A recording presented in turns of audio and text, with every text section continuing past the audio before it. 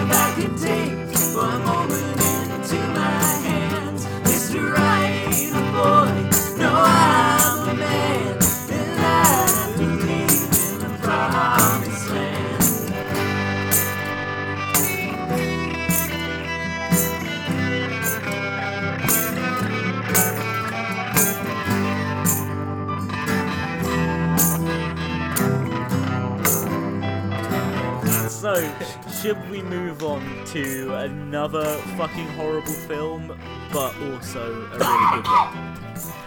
Yeah. Which one do you want to start with? Well, we should probably mention them both, because we're probably going to be going back and forth between the two and comparing. But yeah, so there were a couple of jukebox musicals, both made in the UK, set in the UK as well, that came out last year. And I believe they came out within about a month of each other. So this... I only saw one of them really being advertised over here. Yeah, only one of them was a big hit. Actually, yeah, I can't speak for America, but even in the UK, one of them was more popular than the other in a big way.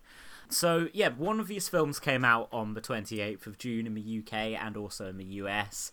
One of them came out on 9th of August 2019 in the UK, and although it has played Sundance last January, there is no US release date stated on Wikipedia. I'll have a look on IMDb to see if this other film is coming out in the US. You'd think it might have some American appeal. Yeah. Okay, yeah, I think it came out last August in the US. Yeah, I don't know how. Only in, like, New Jersey or something. Just a residency at the Stone Pony down in Asbury Park or something. Yeah.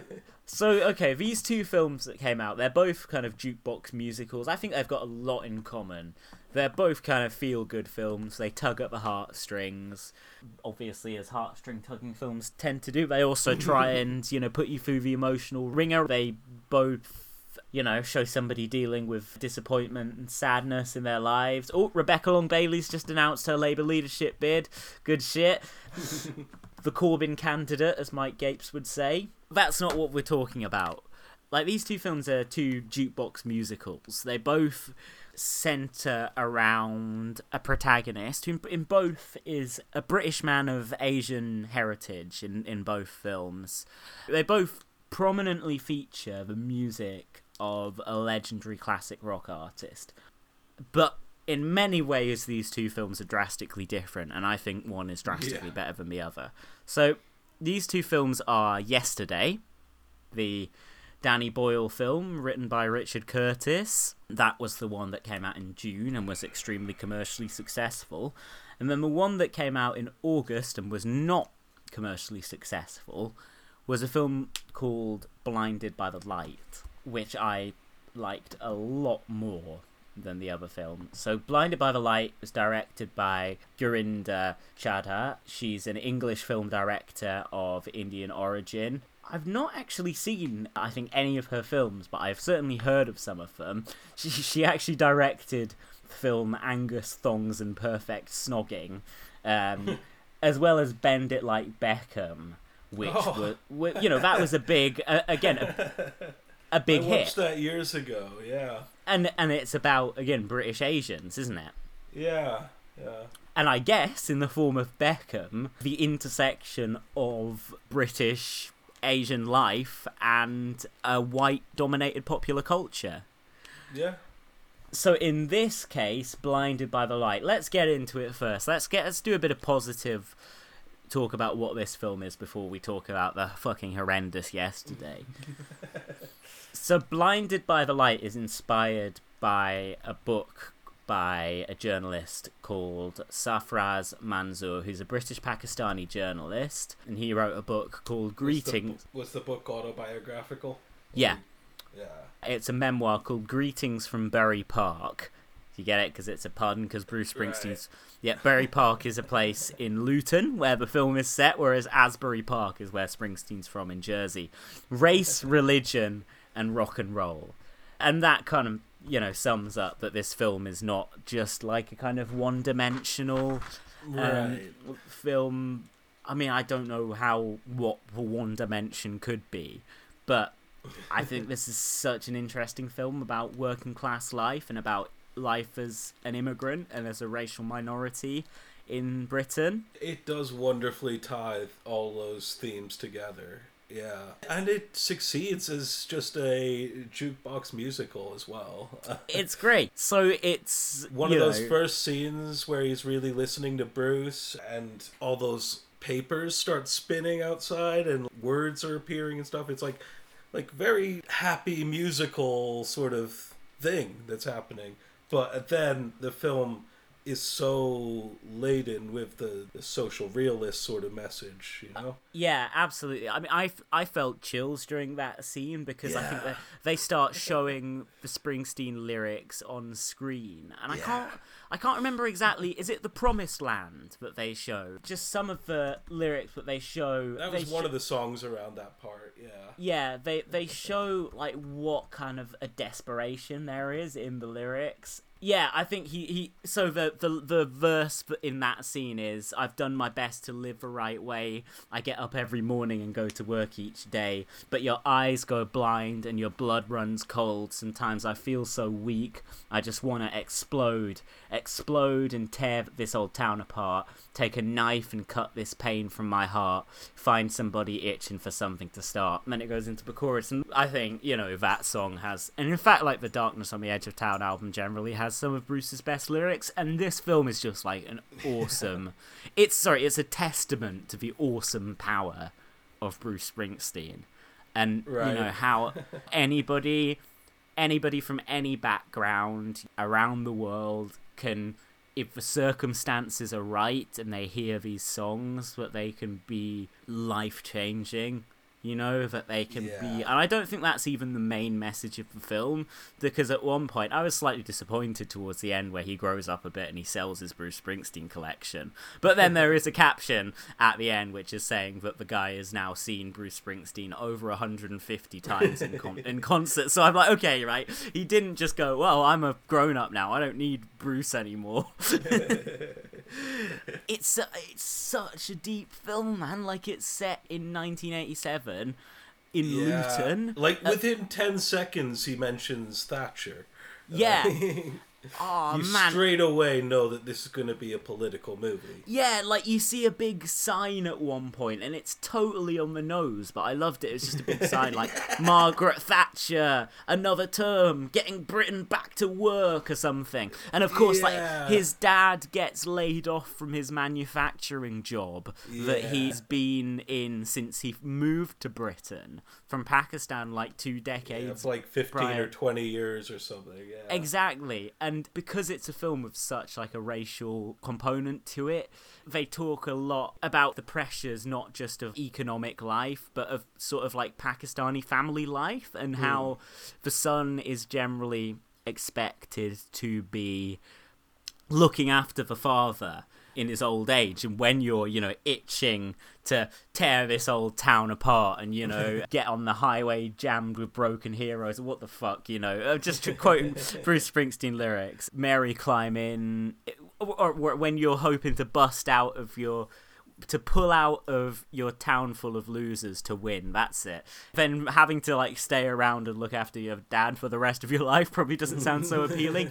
And, you know, they show the economic hardship of the times. Like, he goes off to try and find a job, he can't find one either. His dad, you know, puts on his suit and goes to the Dole office every day because, you know, he obviously feels a lot of shame that he can't provide for his family, and the mother is having to sew around the clock, and he gets a job with Rob Brydon. He's quite funny in the film. He looks awful in the film, doesn't he? What is happening? Has he got like a fake tan on or something and a bizarre wig? But like Rob Brydon plays his mate's cunt dad, who, like, yeah, basically his dad kind of like bullies him. And it's amazing, by the way, they never featured Adam Raised a Cane at any point in the film, because like lyrics in Adam Raised a Cane describe his relationship with his father in the film. Daddy worked his whole life for nothing but the pain. Now he walks these empty rooms looking for something to blame. You inherit the sins, you inherit the flames. Adam Raised a Cane.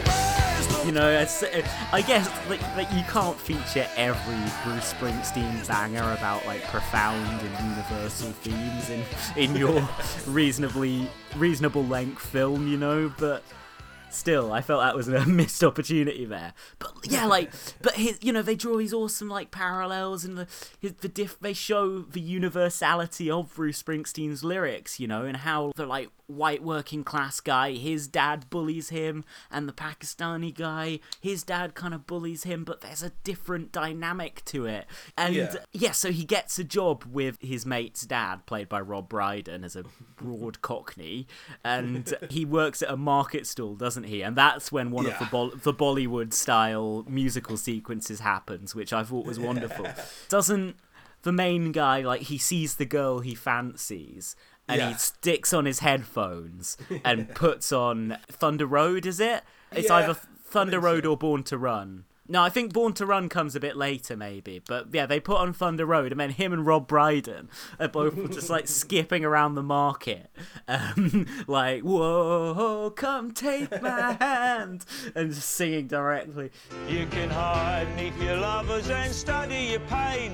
Make crosses from your lovers, throw roses in the rain. Waste your summer praying in vain for a saviour to rise from these streets. Well, now I'm no hero, that's understood. All the redemption I can offer, girl, is beneath this dirty hood. With a chance to make it good somehow. Hey, what else can we do now? Except roll down the windows and let the wind blow back your hair. And it's again, it cheesy really as is fuck. succeeding as a jukebox musical. That's the thing, man. It's cheesy as fuck, but I literally got chills. I was so into it. I was like, this is beautiful, you know? And they've just got, like, the album version of the song just, like, playing in the background as well. It's not like they've not got some hack session musicians to re-record instrumental versions of all Springsteen's tunes or anything. No, they literally just, like, sing to the album version, which is what he's supposed to be doing in the scene because he's got it on in headphones. There was one slight Springsteen related incongruity, which was like, it was that he got The River and Born in the USA, and then he instantly started quoting a song off Born to Run. Yeah, right. I was like, come on now, this is a bit silly. So I am really, really big Bruce Springsteen fan, as you know, and Yeah. I didn't come away from this film feeling like it pissed all over his legacy or anything. I felt Right. like this film, it was like a Bruce Springsteen song. It had that human touch, to quote one of his his really, like, the weaker albums in Springsteen's career.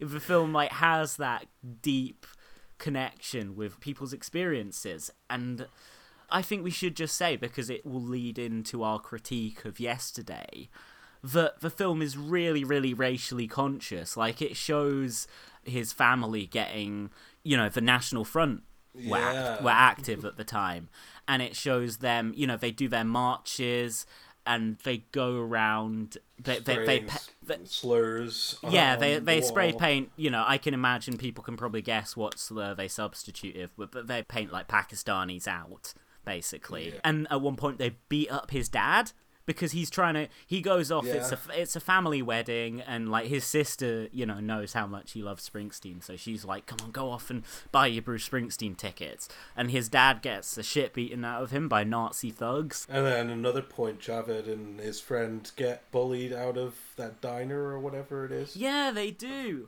But then don't they just start singing Badlands at them? that's awesome. And again, That was an awesome ending to that scene, yeah. yeah. Oi. No. Move over there, mate, all right? I still bloody smell you from here. All right? Hey, go on, move. Quickly. Thank you. Anyway. We should have said something. Can't just take it. Where's the tape? I don't care if I told you before, No, mate. you carry on, mate. This guy's... What are you doing, mate? Is this a special Packy film? Is this your number one Packy film, eh? Give it back. Yeah, Bruce Springsteen, eh? He don't sound like a Packy, does he?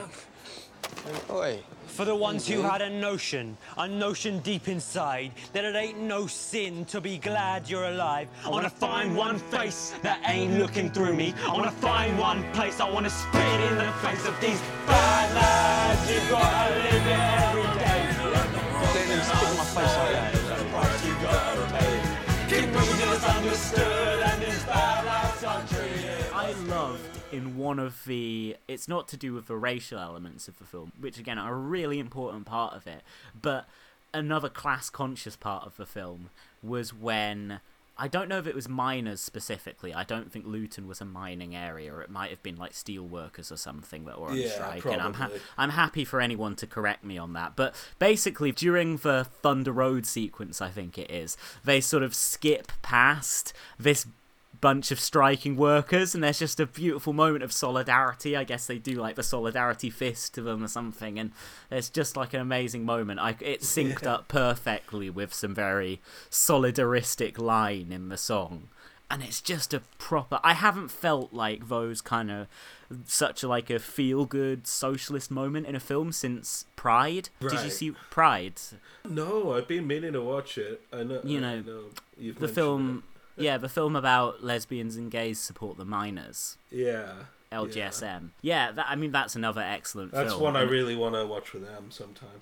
Yeah. Yeah, that's a great film, man. It's just pure solidarity. So, Blinded by the Light just really hit the spot for me in every single way. Like, I mean, it is in many ways outside of my personal experience, but it's Right. still relatable for me in that, like, it's about a young guy who, like, wants to be a writer and finds inspiration in the music of Bruce Springsteen. Like, Bruce isn't, like, my number one artist, but he's certain... A lot of artists have had an impactful effect on me, and a few more so than Bruce Springsteen. I absolutely loved Roops, his mate, who's a Sikh, isn't he? So I think, yeah. Yeah, they're the only 2 South Asian students in the school. And his mate is just like, here, man. He just like hands him the 2 Springsteen tapes like it's a drug deal. He's just like, here, man, here's the good shit. And he calls it the direct line to all that is true in this shitty world. Oh, man. And the repeat, I know it's kind of bad, I guess. I find it so funny. But the repeated joke about how his dad thinks Bruce Springsteen is Jewish. That's so funny. You're listening to that Jewish man again. And then, but there's like 3 or 4 times he says it, and I howled every single time. It's so funny. Who was that on TV? No one. It's Bruce Springsteen. Springsteen? Jewish? Jewish? No. He's American. Have you done that letter for Mr. Shah? Ever since you've been following this American Jewish man, you've changed. He's not Jewish. He's not Pakistani either. Promise me one thing. I want you to give all this haram nonsense up. Because his dad very much believes in positive stereotypes about Jewish people. He thinks they're a very industrious people, so he keeps telling his son to be more like the Jewish people at his school and stuff. And then at the end, actually, his dad listens to Bruce Springsteen, and he finds out that he kicks ass, and he says to his son at his graduation or something, whatever it is, hey, I listened to that Bruce Springsteen, and his songs are all about working hard, respecting your family. He must be Pakistani. Son, this Bruce Springsteen, are you sure he's American? Yes. And not Jewish. I read his songs. He said, work hard, don't give up, respect your parents. This man must be Pakistani. Yeah, man. I'm honestly just getting so many goosebumps talking about the film and just reliving all these moments. It works on every level. It's fun. It's feel good, you know? Yeah. It's politically good. Yeah, like literally, I didn't find anything particularly politically problematic with it, really. No. I mean, I guess it's male-centric, but I didn't find it to be sexist. It is male-centric, but at the same time, it does kind of pay attention to Javed's sisters, you know. And what It they're does, going yeah. And I just wanted to interject after the fact to say, of course the film's not sexist. I mean, it's directed by a woman, Gurinder Chadha, and I listened to some interviews with her about the film, and she kind of says that its USP is that it's a film about masculinity, but from a perspective of a woman filmmaker. So it's a different kind of thing to say the Scorsese films, which are also very much about masculinity, but straight from a horse's mouth, so to speak, that we'll probably be talking about on our next episode. And his mother having to, you know, actually bring home the bacon for the family with her sewing. Yeah, and she has to sell her jewelry and stuff, yeah. Yeah. I mean, it definitely shows how working class women kept their families going, especially like in that community. And yeah, just all the stuff, like the tension on the streets, like how he has to sort of run, and he'd love to stand up to these fascists, but you know what? Of course you'd run if you saw these fucking skinheads, you know? It's really, I thought just like a really beautiful film, and it's a mainstream film, you know? This film should have been a hit. It absolutely should have been. And I feel like the yesterday Blinded by the Light dichotomy was like a dry run of the 2019 general election. For utterly undeserving, worthless, reactionary piece of crap just brought home the prize. Let's compare. Next. Purpose of your visit? I'm going to a conference at Monmouth College. I won a prize to attend. But that's not my main purpose. I'm going to Asbury Park with my friend to see Bruce Springsteen's hometown. Excuse me? Hey, Billy, check this guy out. He's come all this way because him and his buddy are Bruce fans.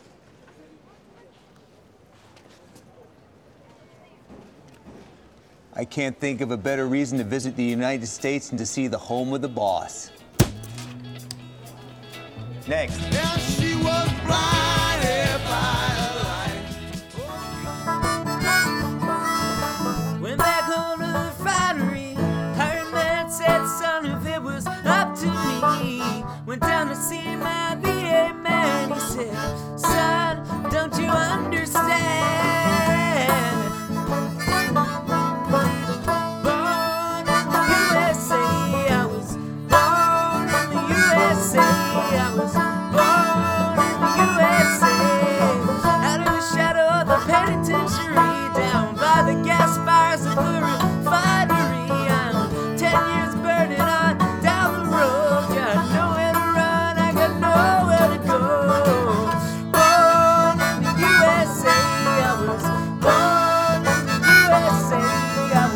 yesterday, box office 151.3 million, blinded 18.02 million box office. To be fair, yesterday cost more than blinded, but only 9 million more. This is all in dollars, by the way. Yeah. But that it is just shockingly terrible. Like just the contrast there, you know. And the only things I can think of why that should logically even be at all would be probably I reckon there was a lot of Beatles money behind yesterday. Yeah, Beatles money. Yeah, that would be that's a good point. Which, especially on the international stage, will have helped it. And then, I guess Danny Boyle's probably the more well-known director, but whether that should be the case is obviously up for debate. I guess him and Richard Curtis both have a track record. So, okay, yeah, so they have from the makers of Slumdog Millionaire and Love Actually on the poster. So they've got both their very middle of the road oeuvres encompassed there. So not even the interesting Danny Boyle films or anything. I mean, I've got to say, like, Danny Boyle, I remember when he did the Melt 2012 Olympic opening ceremony, he was, like, doing all these interviews, like, yeah, I'm a socialist, blah, blah, blah. And I've not heard a word from him in support of Jeremy Corbyn over the last few years. So between his silence on Corbyn and his making of yesterday, and the way that the 2012 Olympic ceremony has become a totemic emblem of everything that is good in society for the worst melts in the country, I would have to say I've lost all respect for Danny Boyle over the last few years. I'm not saying he's never done a good film. I like Shallow Grave and Trainspotting. Yeah. Well, his very first films, pretty much. Yeah, his first two films. I've not seen the Trainspotting sequel, and no, literally nothing else he's done has really done it for me. I quite like Trance. I seem to remember saying to you after we saw it at the cinema, I think it was just largely because I kind of fancied Rosario Dawson. So I don't know if I actually like Trance that much. So yeah, Melt Danny Boyle. Yeah, I mean, I'm looking at his filmography now, and yeah, pretty much. Like, I enjoyed Trance enough. It's alright. I did enjoy Trainspotting too. That was I've not seen decent, it, but like everything else since Trainspotting has been a bit. Yeah, a lot of very mediocre films, but I mean, I don't think his filmography is as bad as Richard Curtis, who is literally, I find everything he writes to be the most manipulative, mawkish bullshit. And I mean, I've not seen all of it, but you can just have a look at the description. So I was like, what's the girl in the cafe? And it turns out it's like Bill Nighy plays some guy who's a civil servant working for the Chancellor of the Exchequer who falls in love with Gina, who's played by Kelly MacDonald, a young woman, and then blah, blah, blah. They meet in a cafe, and he takes her to the G8 summit in Reykjavik, where she confronts the Prime Minister over the issue of third world debt and poverty in Africa, much to Lawrence's embarrassment and the anger of his employers. However, here's the twist, he realises she is right and tries to help persuade the Chancellor and others at the summit to do something about the issues concerned. That's wonderful. Why haven't more civil servants thought of bringing their cafe-sourced girlfriends to the G8 summit, and then poverty genuinely might be history by now. Yeah. Chancellor, this is Gina. Oh, yes, I remember. How are you enjoying yourself, Gina? I'm good, thanks. What about you? Oh, yes. I'm having a tremendous time, too. I hope you won't let them actually push the Millennium Development Goals right off the agenda. Well, there's always a bit of agenda juggling on the first day. It's always difficult to push matters of foreign financial policy high up on the agenda, but, we're doing the best we can. I don't know anything, obviously, but it sounds to me like that's the one that's really a matter of life and death. It sounds to me like that's the one that's really worth fighting for. And I'll be fighting, believe me. The fight against poverty is very important to me. But it's also important that we represent the interests of people in our own country. I don't believe for a moment that people in our country would want you to represent their interests if you were doing it instead of talking about saving the lives of millions and millions of children who will definitely die next year if you all don't sort things out. My goodness. Lawrence didn't tell us that you were a woman with such strong opinions. Right. Sorry. Am I in total disgrace? No. No, it's just unexpected. Sorry. Oh my gosh. Yeah, I'm just looking at the films and like Four Weddings, Notting Hill, Bridget Jones, Love Actually, like just writing the same movie over and over again. What makes this guy like Mr. Romantic? You know what I mean? What makes this Richard? I'm not meaning to slag him off. Like, there's nothing wrong with like being married to somebody for Emma Freud. He's been married to for like a long time.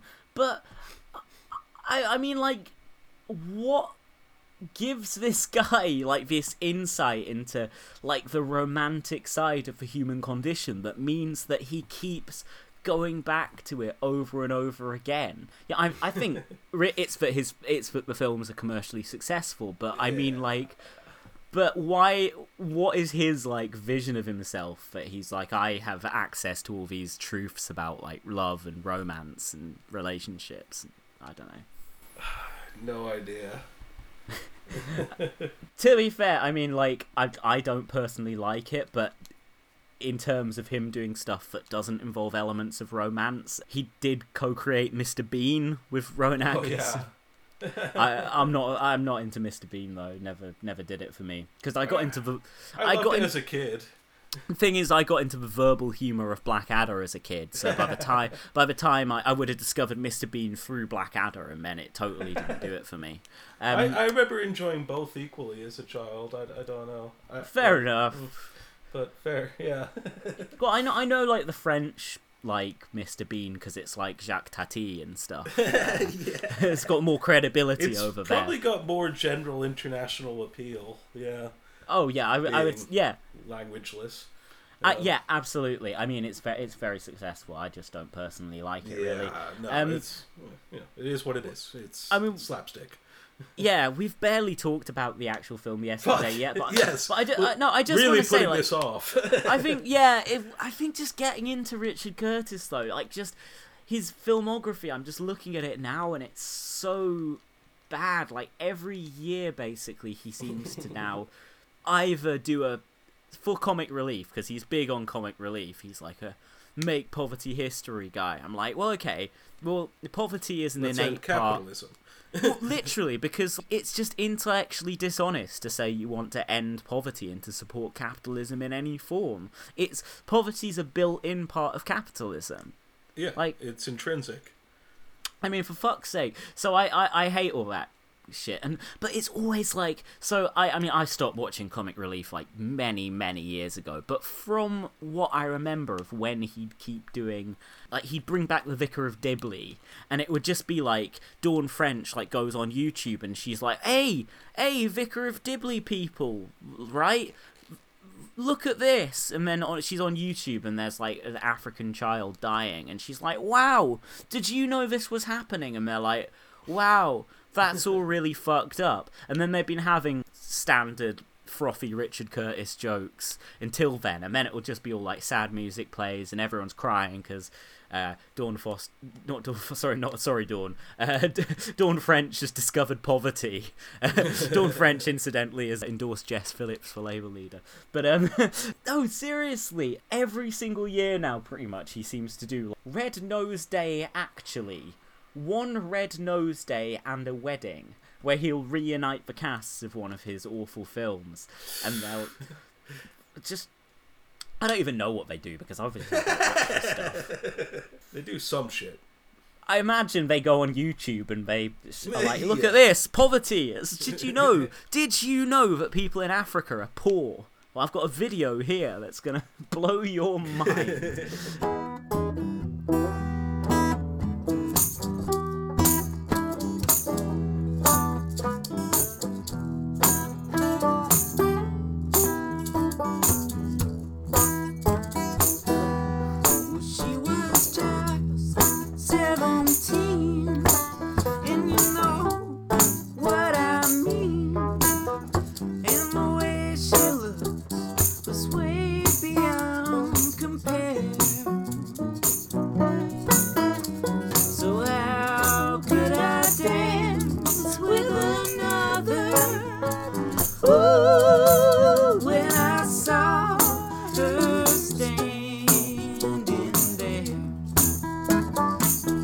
yeah, his new film is very much in this mould. Well, it's not that new anymore. It's technically a Danny Boyle film, but Curtis wrote and produced it, and it's called Yesterday.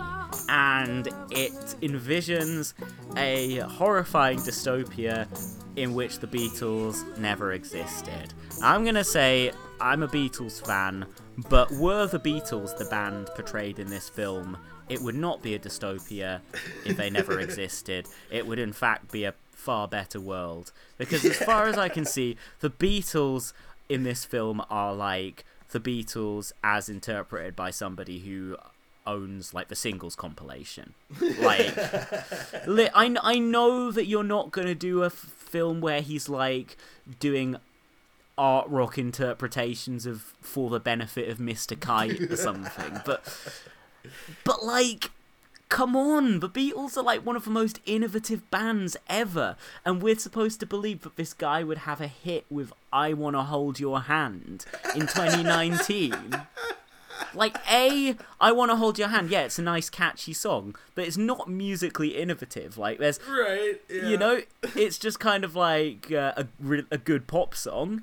And B, have you fucking heard the lyrics to I Wanna Hold Your Hand? You heard that, you'd think either, well, A, this guy listens to a lot of early 60s pop, or B, this guy should be on a register. When he plays I Saw Her Standing There, opening line, well, she was just 17. Yeah, if you yeah. know. Oh my god, I can't believe they even went for that line. You like, would. What? Richard Curtis just, I don't think, heard of Me Too. I mean, like, a thing that it just must have completely passed him by, like everything else in society seems to have. He lives the most sheltered existence, Richard Curtis, and you can see it in all of his stuff. Like, so society, as portrayed in the film Yesterday, it is post-racial, I'd say. Yes, evidently. Like Blinded by the Light, the protagonist of the film is a person of colour, Himesh Patel, who is a British Indian actor. His parents are originally from Gujarat, and whereas it's never mentioned. Well, I just had to look up that on Wikipedia. Yeah. I guessed that the character was supposed to be Indian in terms of his family because Sanjeev Bhaskar and Meera Syal, two well-known British Indian actors and comedians, play his parents, and I recognise both of them. I forgot fucking James Corden cameos in it, like literally. Like, that just shows what like a bottom-feeding film this is. You know what an absolute, just sickening. Ed Sheeran. Really, Richard? Do you know who Ed Sheeran is? How old is Richard Curtis? Richard Curtis is 63. He does not listen to Ed Sheeran. Like, this is ridiculous. It is purely a cynical, manipulative gesture of let's just have someone who's down with the kids. In fact, my 50-year-old mom is really into Ed Sheeran. Real? Okay, fair. All right, fair enough. I guess he is. I think all libs can be into Ed Sheeran. He's a middle-of-the-road, inoffensive pop artist, and actually they originally planned to give the role to Chris Martin from Coldplay, who turned it down. But do you see what I mean? I sincerely doubt that Richard Curtis or Danny Boyle have any deep personal attachment to either Ed Sheeran or Coldplay. Yeah. They are just like, who is popular? Who can I put in? Yeah. Who is kind of like well known? I kind of just like hate everything about this film. Yeah, I mean, so like I much. was kind of saying in the messages to you, I can understand that not everything in life has to be about race, and you don't have to announce your race to everybody. But the fact that ethnicity and religion and stuff never came up when I just watched Blinded by the Light. Yeah, it it's was such a like, stark contrast. Oh, yeah, really. It was really uncomfortable. Like you say, this post-racial, I felt like everybody was just ignoring the elephant in the room or something. Here's another thing. How many, I guess you could say they turned the Beatles into a pop rather than a rock band in this, but how many people who play like guitar-based rock and become massive stars are non-white? Like, it's kind of, it's really like a notable thing. I'm sure there was a throwaway line about this, but it's kind of tied into what you already said. Songs like Back in the USSR make no fucking sense in 2019. Yeah, I guess, again, it comes across like a pastiche of 60s music. That's the only way you'd be able to interpret it. Isn't this retro?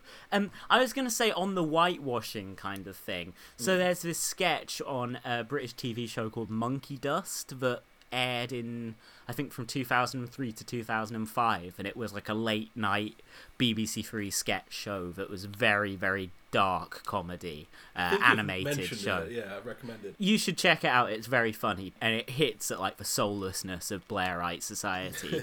But that contains a sketch called Richard Curtis Land, where a kind of Hugh Grant avatar is sort of bumbling around like, oh gosh, seducing a glamorous American Julia Roberts surrogate. Yeah. Right, there you are, my lovely. 6 ripe apples from the Westminster Orchard. Why, thank you. Oh my gosh, total disaster. God, dinner party tonight, completely run out of aubergines. You must be English. Oh, gosh, yes, have a set of you. God, what a wonderful market. Oh, gosh, thanks. Just normal, really. Bit of fruit, veg, antiques. Old Reg here's had his pitch since 1934. That I have, young sir. Old Norm here's had his pitch since 1934. There you go, me hearties. 6 ripe aubergines from the Soho Dales. Look, you really must come back and see my apartment. It's on the corner of Main and Notting. Wow, a real English apartment. I'd love to. Excuse me, please. Do you sell ghee? How did you get in here? They'll be at the Camden Market, or like, oh, here I've got some aubergines from the Soho Dales, and like occasionally a person of colour, like a refugee-looking person, will pop up, and the police will just like pop into shot and snatch them out from under them, or just like a transition between shots, like they'll just be wandering along, like, oh bloody hell, bugger, let's go and visit my place. It's only small and so on, and it's just like an enormous mansion. But like the transition between shots will be like a huge van full of deported immigrants will just drive by. You British have such changeable weather. Oh, gosh, wow, really? Do you think so?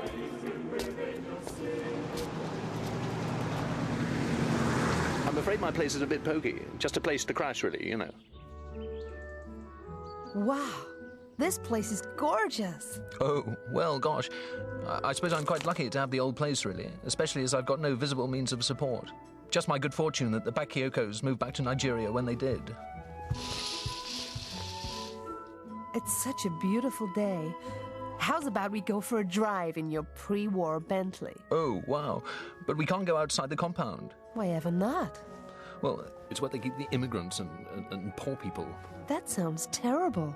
Isn't there something we can do? Oh, yes, there is. Once every 2 years, we have a special day when we put on a pair of highly amusing pants and encourage other people to give money. Or if you really want to help, you could always spend 24 hours lying in a bath of baked beans. Anyway, will you marry me? Yes. Oh, I do love you. So it almost portrays Richard Curtis Land as this sort of gated community Yeah. where things like race and class are not allowed to penetrate. They are just kind of like, he just ignores them. And let's talk about the film's class dimensions, because Or like lack thereof. Oh, a lack thereof. So Jack, the main character, seems to be, so his family, they seem extremely like middle class. Doesn't he still live with his parents? Yeah. In it?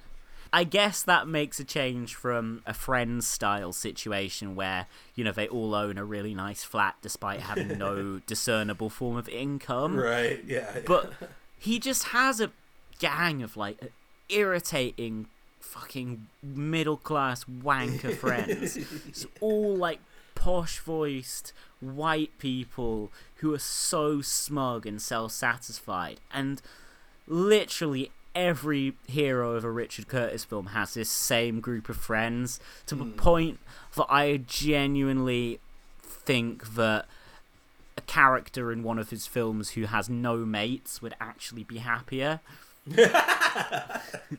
Probably.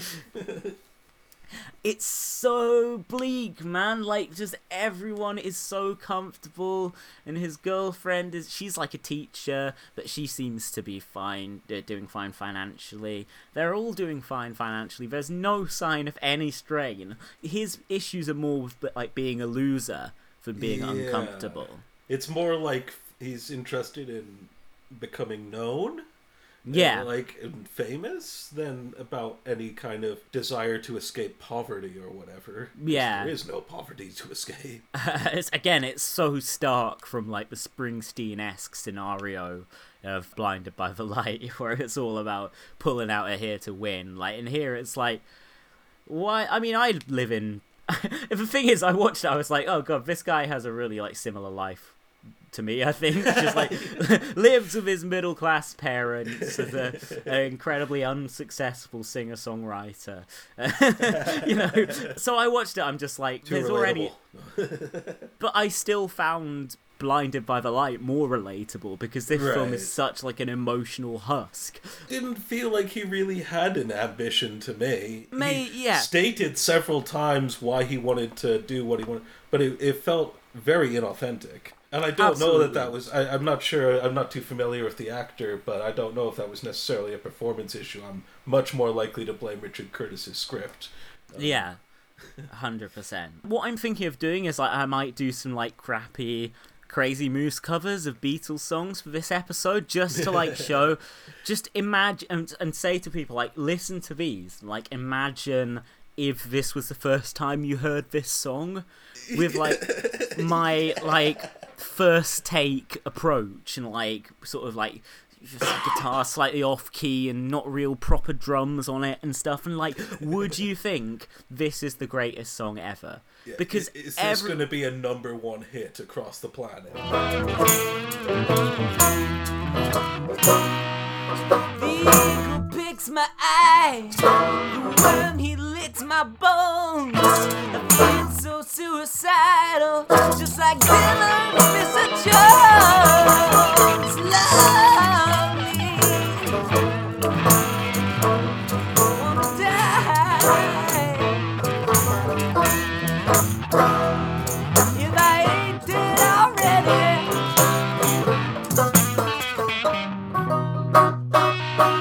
Well, you know the reason why.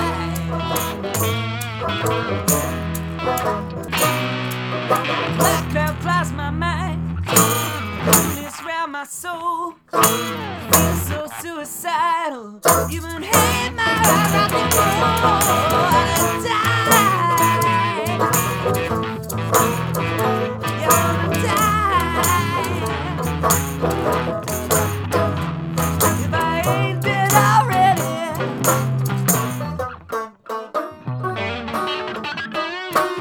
Girl, you know the reason why.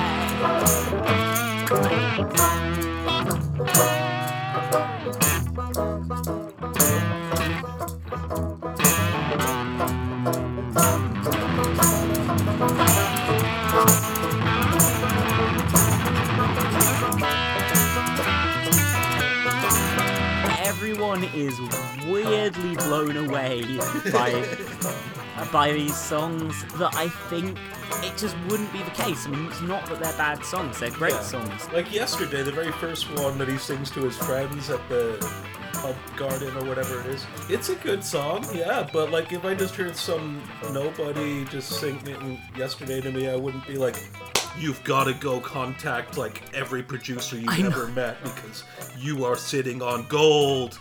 Yeah, literally. I mean, it's just not the case that nowadays being like a good guitar/piano-based singer-songwriter is like enough to make you a living, let alone be the biggest star in the world. When they make such a big deal of like the record label say he writes everything himself, I'm like, Richard Curtis, again, he does not listen to music because like there are so many singer-songwriters out there performing at a moderate level of success, if that, who are genuinely like really, really, really talented and may like have great voices as well or whatever. And that kind of music just isn't the sort of music that makes you a star. I thought that was so stupid, the whole it's Right. incredibly impressive that he wrote all this himself. I guess it's a joke because the joke is that he didn't write any of it, but... Yeah. Well, I think an interesting point of comparison as well is that while Javed in Blinded by the Light doesn't necessarily want to become a singer, songwriter, or whatever, but he does want to become a writer, an artist. Yeah. And they do very extensively talk about how difficult that is because of his social circumstances, not because of his talent, which he has bundles of. It's And never in Yesterday doubt that is- he's talented. Exactly. And Yesterday is almost the exact opposite. This guy is not really shown to have any talent, except remembering songs that nobody else remembered and being able to play an instrument competently. And he has so much instantaneous success overnight, almost. What? So they say he does like a 6-song demo tape at first, and that 6-song demo tape contains, among other songs, I Saw Her Standing There and I Want to Hold Your Hand, which we can like definitively establish would not be met with positive receptions in the modern day. If they were received positively, it would be by people saying, wow, this is a great pastiche of the Beatles. But because the Beatles didn't exist in this world, what are people's frame of reference for what these songs sound like and the childlike naivete of their lyrics, you know? The immediate predecessors to the Beatles, I guess. But Wow, this that's sounds about like Jerry and the Pacemakers. Incredible. but the Stones still exist in the film. Yeah. So okay, so I want. But so, like, Oasis doesn't. No, Oasis. That's such makes a enough lazy sense, joke. like, That's such yeah. a cheap gag, man. That's like, fuck that. Because like Oasis, they had other influences. They just sound more like. I don't know, just like another Stone Roses rip-off or something. But then, seriously, I can't comprehend... Was that just a reference to their joke about, like, we're going to be bigger than the Beatles? Like... I think it's just because they're so influenced by the Beatles. The idea is, you know, that they wouldn't exist. But then, I mean, take, like, Wonderwall. Yeah. That's the pivotal song because, like, Jack impressed Ellie, his bourgeois dream girl, by singing Wonderwall as a teenager or something. Yeah. But I don't even think Wonderwall, like, the title is stolen from a George Harrison soundtrack album, but I don't think Wonderwall even, like, sounds that much like the Beatles. So, alright, I guess you can pick holes in their stupid alternate universe forever. But, do you know what I mean? Like, so if the Stones existed, but the Beatles never did, then...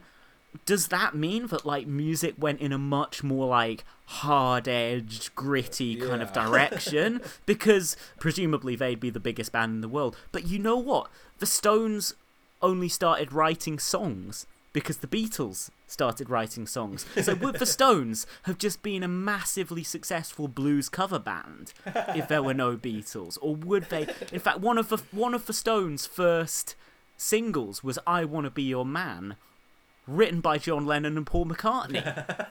so like, what? Right. And then, how do you comprehend? Well, when you're sitting there in your silk upholstered chair, talking to some rich folks that you know, well, I hope you don't see me in my ragged company, 'cause you know I could never be alone. And at the end, when he goes to meet John Lennon... Oh yeah, played played even more confusing. Played by Robert Carlyle in an uncredited cameo. I could not get what the alternate timeline thing was going for. Could not understand it. Yeah, so well, I guess the Beatles existed, but they were never musicians or something. And Yeah, was so that John... it? Were they never musicians or were they never big? He never alluded. Which is the only thing I would ask if I was in that universe. I'd be like, John Lennon, did you never become a band member? Like, what happened? Yeah, I guess you'd say like, hey John, you got any songs lying around today? Because I'm running a bit short. You know, anything from like the 60s, maybe. Like, look. No one can remember the Beatles, so give me some of your 70s solo songs, and I'm sure no one will know the difference. Like, they may not be as good, but who cares? But, I guess the whole takeaway from that scene is just that he survived because he didn't become famous. Yeah. Well, I mean, that's kind of probably true. But John Lennon was a very self-destructive man. Like, he would have, he did become a heroin addict in real life, so he might have just got more addicted to heroin, or he probably just got in a fight and got punched to death by someone, to be honest. Yeah. I mean, John Lennon was always a prick, but it was only after he met Yoko that he kind of like calmed down a bit, like at least to some extent, because he was always like a bit of an angry man. Yeah. But yeah, like he would have totally just like got his head caved in a fight on the docks or something, like, or in the rat keller, the Reaper barn or whatever. Sorry, the rat keller is what they call it in the Rutles, not the actual Beatles mythology. Coca-Cola never exists in the film as well, in the alternative universe. Which I could kind of understand, like, yeah, it existed before the Beatles, but I guess it was heavily advertised by them. But, oh my god, I lost my shit when they decided that cigarettes didn't exist anymore. Yeah, what the fuck was that about, man? Just because the Beatles smoked? Well, the Beatles were more into smoking loud, man. Right? And, like, the Rolling Stones smoked plenty of cigarettes. Yeah, the Stones. Like, imagine Keith Richards not smoking. You don't get a face like that without smoking. Keith was a choir boy when he was a teenager. Do you reckon his voice would still sound like angelic if he'd never taken up smoking? No, that's an incredible counterfactual, actually. The Stones without cigarettes. What would him and Ronnie do when they were on stage? Play guitar? Right. But just like the centuries of cigarette smoking before that, and millennia of tobacco use. Like, what? No, the Beatles didn't do that. I'm trying to think what that joke is from Blackadder 2. Like, since that bloody Sir Walter Raleigh came back from America, everyone's just smoking potatoes and eating tobacco. Maybe Ben Elton wrote that one. Richard Curtis wasn't aware that tobacco was around in Blackadder 2 days.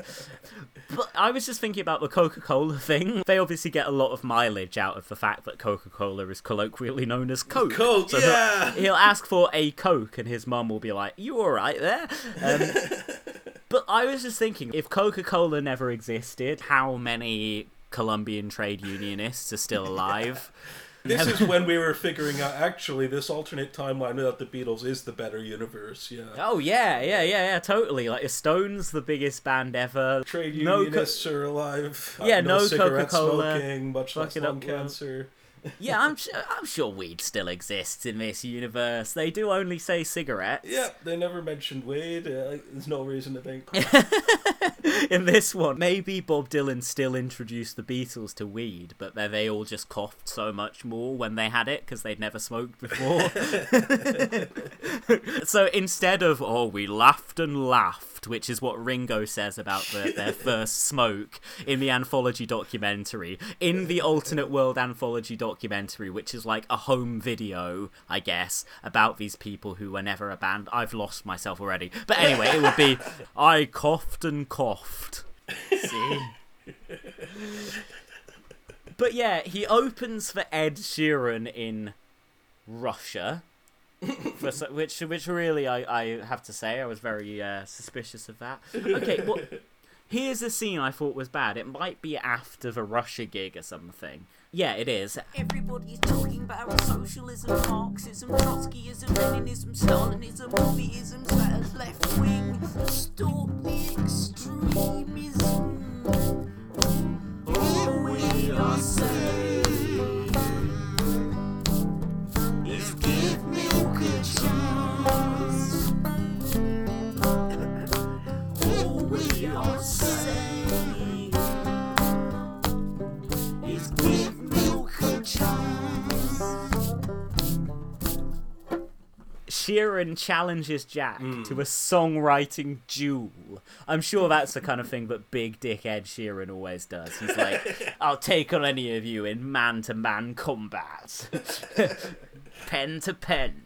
And Ed Sheeran writes some perfectly good song and plays it, and then Jack plays The Long and Winding Road, and Ed Sheeran gracefully accepts defeat. I thought he seemed kind of pissy and just he seemed a bit like a loser about it. I thought the Ed Sheeran audience at the after party which will presumably all be like Ed Sheeran's Road Crew sycophants and assorted hangers-on, they all universally declare Jack's song better. Right, yeah. And I was telling you that this made me think of this quote from Neil Young. People don't want to hear a song I think is cool. They want to hear a song I wrote. Just because Ed Sheeran is like bowled over by this guy's rapid-fire songwriting abilities, that's not going to make an Ed Sheeran audience think that the Ed Sheeran song that Ed Sheeran wrote in a matter of minutes is less impressive than this other one. They would be biased in its favour because it is by the guy they like and who probably most of their employment depends on. And really, in general, I'm not saying it's necessarily correct, but cover bands are kind of frowned upon compared to artists that do their own music, you know? Even a really good cover band, it's like, you only do covers. There is certainly something to writing and performing your own songs that come from your own feelings. Even if you're really not a good songwriter, they might be better than just covering somebody else's, you know? I mean, I guess that's why the record company are bizarrely enthusiastic about the fact that he didn't have a billion songwriters working with him. That's what I thought was another thing that I thought rang completely untrue, was that the only alteration they made to his work, other than emphasizing the fact that he is the sole author of all the work by naming his album like One Man Band or something. Yeah. They accept Ed Sheeran's suggestion that Hey Jude should instead be Hey Dude, which is such a lame joke. Like, why? Why? So unfunny. And again, that makes me think Ed Sheeran in this film is actually like a petty bitch who was just trying to fuck with him, like rather than a graceful, you know, playing magnanimous. the long con. Yeah, exactly. I feel like Ed was like working to bring him down right from the moment he felt threatened by him. But that's not going to be the only thing they change on an album. Surely, like, he's like, at one point, I think he starts working out a day in the life, and I'm like, mate, I think you might have to take out that made my way upstairs and had a smoke line, because no one's going to know what the fuck you're singing about. Again, unless, which Paul McCartney probably was talking about getting high, unless they smoke weed in this universe, in which case it might still resonate. Yeah, just a horrific film in every way, and just so Tory and so... just again, like, Richard Curtis must live in this gated compound where migrants are deported and poor people clobbered on the head and put in prison by cops. Like, also because known as the West. Well, yeah, I guess, yeah. But he's basically like, there's the character who ends up being, I guess, like Jack's roadie or something, who's just like the kind of local fuck up. And there's all these lines which is like, you thought I was just a drug-using fool, a drug-taking fool or something. And just like the way it's phrased is like, Richard Curtis has never met anyone who takes illegal drugs. Like, he has never met anyone who's done something stronger than like a brandy at Christmas. He doesn't know what drugs are. He thinks that there is just one substance on the market called drugs.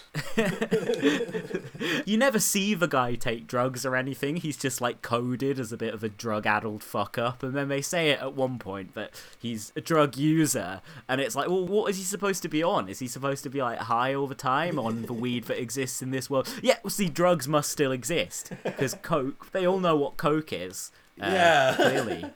So... God knows, yeah, okay. The Rolling Stones with their nasty, non-smoking, but definitely coking lifestyle must have really defined the 1960s in this universe. They just get up on stage and hit some crack. Yeah, Keith just smoking crack on stage. It would be... That's the only thing I could imagine, because he'd want to be smoking something. Like we said, it's the better universe. Yeah. Is there anything else about this film? Because I just think, I'll do the thing of like looking through my messages to you about it, because I just think it's so... Well, like you say, like with the... You've already kind of alluded to it with the coke thing.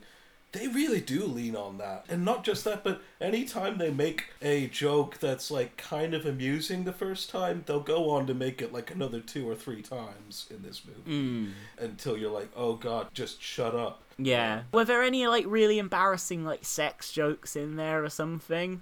Again, I feel like these films are always so like kind of teenage and juvenile in the way they're sort of sniggering behind their hands, just like. I feel like there should have been, but none are coming to my mind straight away. One thing that did strike me as another unfunny joke at the end was that whole another thing that's different because there's no Beatles. Let's do an internet search, and apparently for some reason there's no Harry Potter in this. Universe. So What was that also about? making this universe the better universe. Yeah. No J.K. Rowling spreading a false equivalence between fascist and socialist to her millions of followers. Yeah. Exactly. I have no idea. It was like right at the end. It was like the last joke they made, sort of. I was like, okay. That's supposed to be funny. There's no reason why Harry Potter wouldn't exist without the Beatles, but okay. Funny. Yeah, man. I don't get that. Is it like because John Lennon wore glasses or something? I guess. Him and Harry Potter both have round glasses. Just maybe 5 or 10 minutes before that scene, there was that bit of anti-intellectualism as well, where the girlfriend character, who is, as you said, a teacher herself, is telling the main character, Jack, that teaching would be a total waste of time and effort, and it's not good for society, basically, or anybody. I forget the exact phrasing, but I've never really heard such a blunt anti-teaching take in a movie, just stated outright. I think that's Richard Curtis in crude populist mode. I think that's him trying to ventriloquize what he thinks the normal people, his idea of normal people is totally nothing like what actual normal people are. It's in fact incredibly bourgeois people. But I think he just thinks like, oh yeah, teaching, what a load of shit. It's not that he thinks that. He probably thinks, education's very important. But I think, it's just this kind of like, this is what people are like kind of thing. I find the whole film, and again, that's what I'm talking about with the references to drugs or sex, where it's when was that drug user thing you were talking about? I can't remember that one. It was just something that I think it maybe mid-tier in the film. His mate said, people said I was just a drug-using loser, but now I'm not. I don't know. I think I remember, yeah. What were you saying? The vulgar populism? Yeah, exactly. That's like the references to like drugs and sex. Like they sound like someone who was, has no experience of either to any extent. It's totally alien from both of them, but knows that people like them, wants to get them in there, but doesn't know that people like them too much. None of my friends would be too open about. Like none of Richard Curtis's friends tell sex banter at the dinner party, which is how he still doesn't know what it is, and so on. But it's this very like buttoned up bourgeois morality in his movies, which is so grating, I find. So I mean, Yesterday I think is just an objectively Tory film. Yeah. At first, when you told me, I was like, how can they make a movie about the Beatles that is that bad? Yeah, that is exactly as bad as you describe. I don't know. Yeah. And then I went and watched it and was like, that's how they did it. Okay. I'm not a contrarian Beatles hater. Quite the opposite. I really appreciate their influence, and their influence on me has been big because they are one of the first classic rock bands who I listened to in any depth. But this film feels like it's almost like an insult. It cheapens what's good about their legacy. Wait, hang on. Bernard Jenkin MP, a British Conservative politician. Yeah, alright. He dated Bernard Jenkins' wife before she married him, and so now he calls loads of characters in his story Bernard, which sounds like a weird, bitter kind of flex. That is weird. Yeah. Still, it shows him kind of having a sort of almost adversarial relationship with a Conservative politician, although nonetheless operating in the same social circles as a Conservative politician. Yeah. I really dislike this man's work to quite extreme levels, and I think that this film is both his and Danny Boyle's worst film yet. Yeah, can't disagree with that. just to conclude this line of discussion, to directly compare the two films, Blinded by the Light and Yesterday, I think there's obviously the fact that Blinded by the Light, it moved me. Yesterday did not move me. It slightly pissed me off, but that's not really moving me. I didn't feel the chills, you know, I didn't feel it in my soul, man, which I did fucking feel with Blinded. In terms of the music, the Beatles are just used as a signifier of just a large pop cultural legacy in the Richard Curtis film. Yeah. Whereas Springsteen and the substance, the content of his songs, is innate to Blinded by the Light. It's really at the centre of the story, and they make you feel how he feels about Bruce, you know? The film wouldn't work. You can't do a film about someone being a fan of something and not convey why they're a fan of something. You never fucking get... You kind of get that Jack in Yesterday is a massive Beatles fan. It's said at various points, because he casually references Beatles songs in conversation. But you never get why, you know? No, not a bit. It's never elucidated. These songs don't seem to have got him through tough times. Can we just talk about like the romantic dimension of Yesterday, actually? Because I was saying earlier, what makes Richard Curtis the expert on this stuff, I guess? But did the romantic relationship in Yesterday rub you the wrong way a bit as well? It barely rubbed me at all. I don't mean it's not that I don't mean that Lily James was bad in it or anything. No. She's not, but I do think the character is bad. Yeah, she's just kind of endlessly supportive. She seemed extremely one-dimensional. Yeah, she just seems to be all about like supporting this man who she secretly loves despite no reciprocation. Okay, I've just remembered. So she is like, I've always loved you, but because you're doing your own thing now, it's always a thing of like, he's got to choose between success and this woman who just doesn't want him to be successful. It's almost like the nagging woman trope a little bit. So she's like, well, seeing as you're off to become the biggest star in the world, I'm going to get together with one of our annoying middle-class mates. And there's this other girl who's part of their friendship group, like looking sad, presumably because she liked the guy, and this is all the guy who Lily James's character is now dating, and this is all conveyed in one shot. And then at the end, when they get together after his big gig where he's like, I stole all these songs from a bunch of guys called John, Paul, George and Ringo, she gets together with him and they make out, and then the fucking guy she's been dating comes along and he basically like bequeaths her to him. He's like, yeah, alright mate, yeah, you can have her hand in marriage, I give you permission. Well, this is a strange one.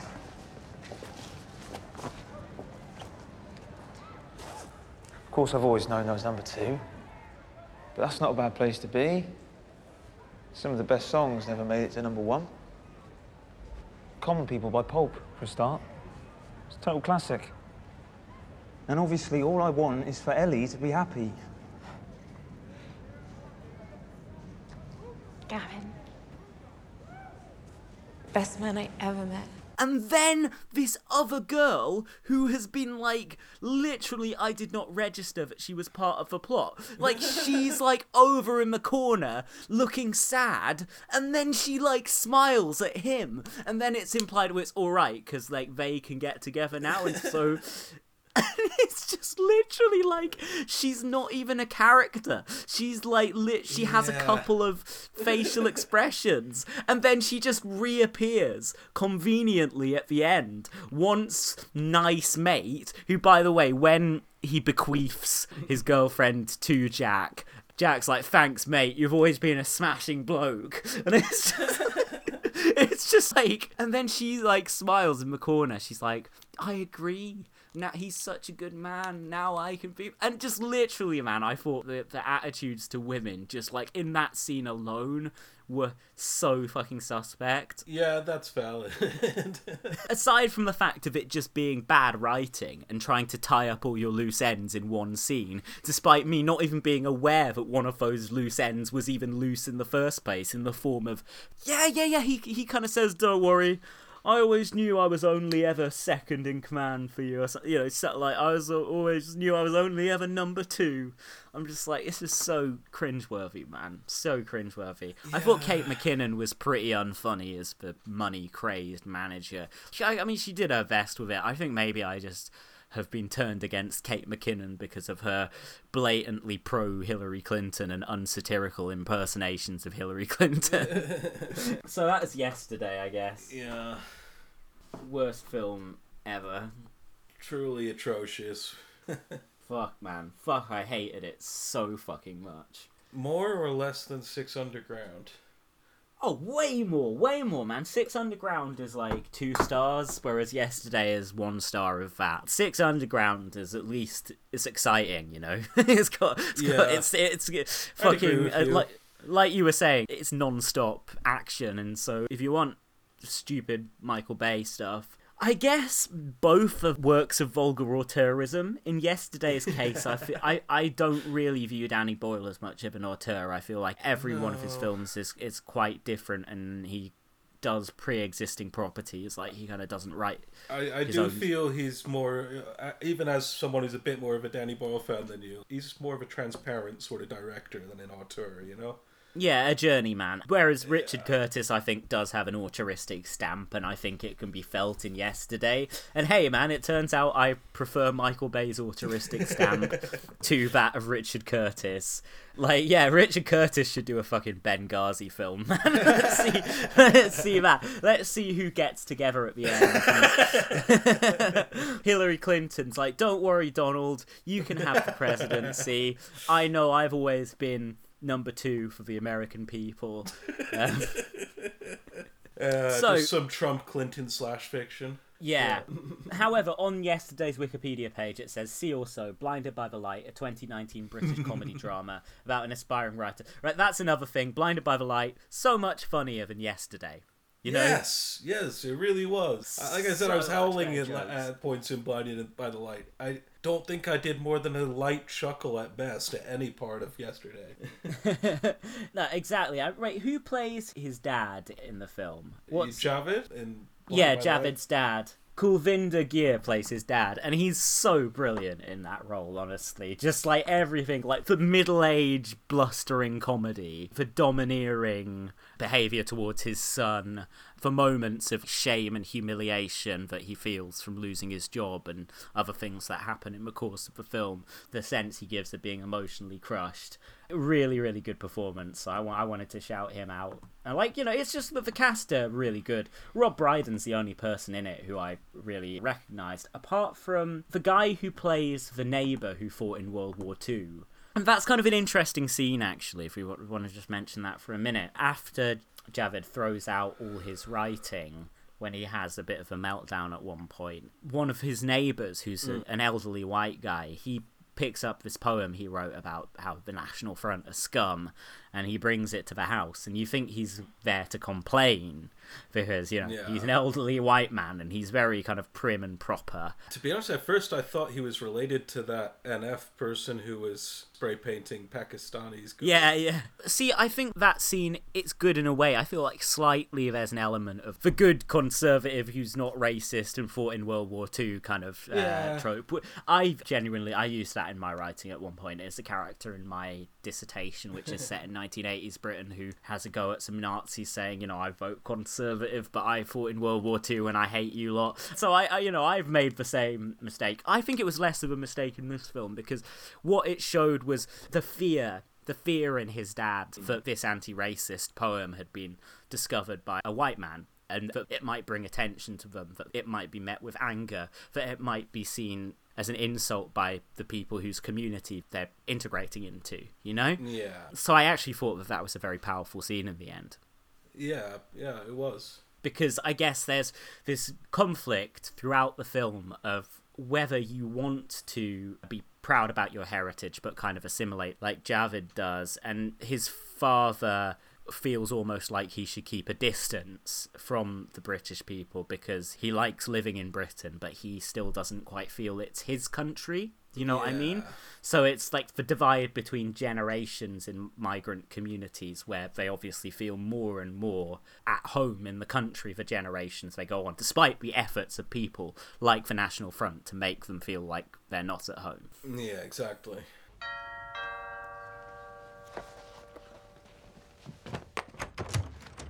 Hi, can I help you?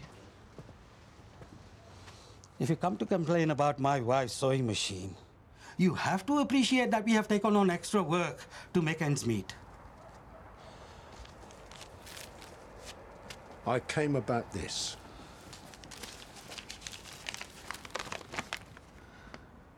Don't be dumb, NF scum. By Javed Khan. Mr. Evans, writing is my son's hobby. He didn't mean to offend you, I'm sure of that. Javed, say sorry. 48 years ago, I marched into war with my friends to fight men in swastikas. Today I see swastikas on young men on the streets of Luton. That was a very brave poem, young man. You must write more and get your message out. NF scum indeed. Wow. He liked my poem. Why are you writing rubbish? Just so much to talk about in that excellent film, man. What a profound piece of work. Absolutely. Yeah. So, do we want to wrap up on these films now? Maybe call it here this time. We can record some more later, like if you want, like in the week. I mean. Yeah, that's cool, man. I mean, we've got plenty here on the main films we wanted to do. All right. Thanks for listening to Realpolitik. Thank you, everyone. Yeah, so check out Blinded by the Light. Don't bother with Yesterday. It's awful. Burn that shit to the ground. Yeah. All right, man. Good to talk. Yeah. Farewell. Peace. Speak soon.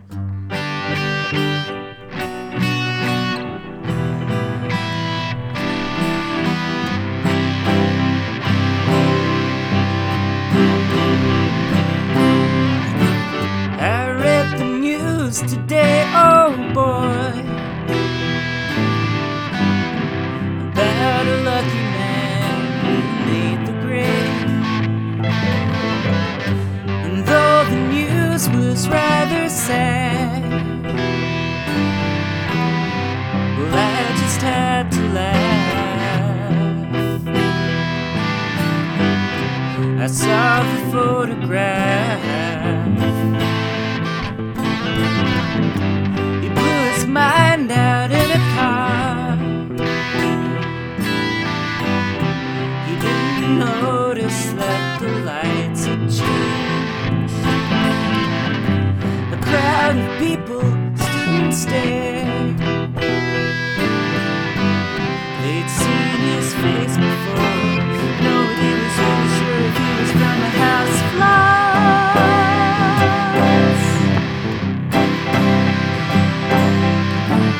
I saw a film today, oh boy.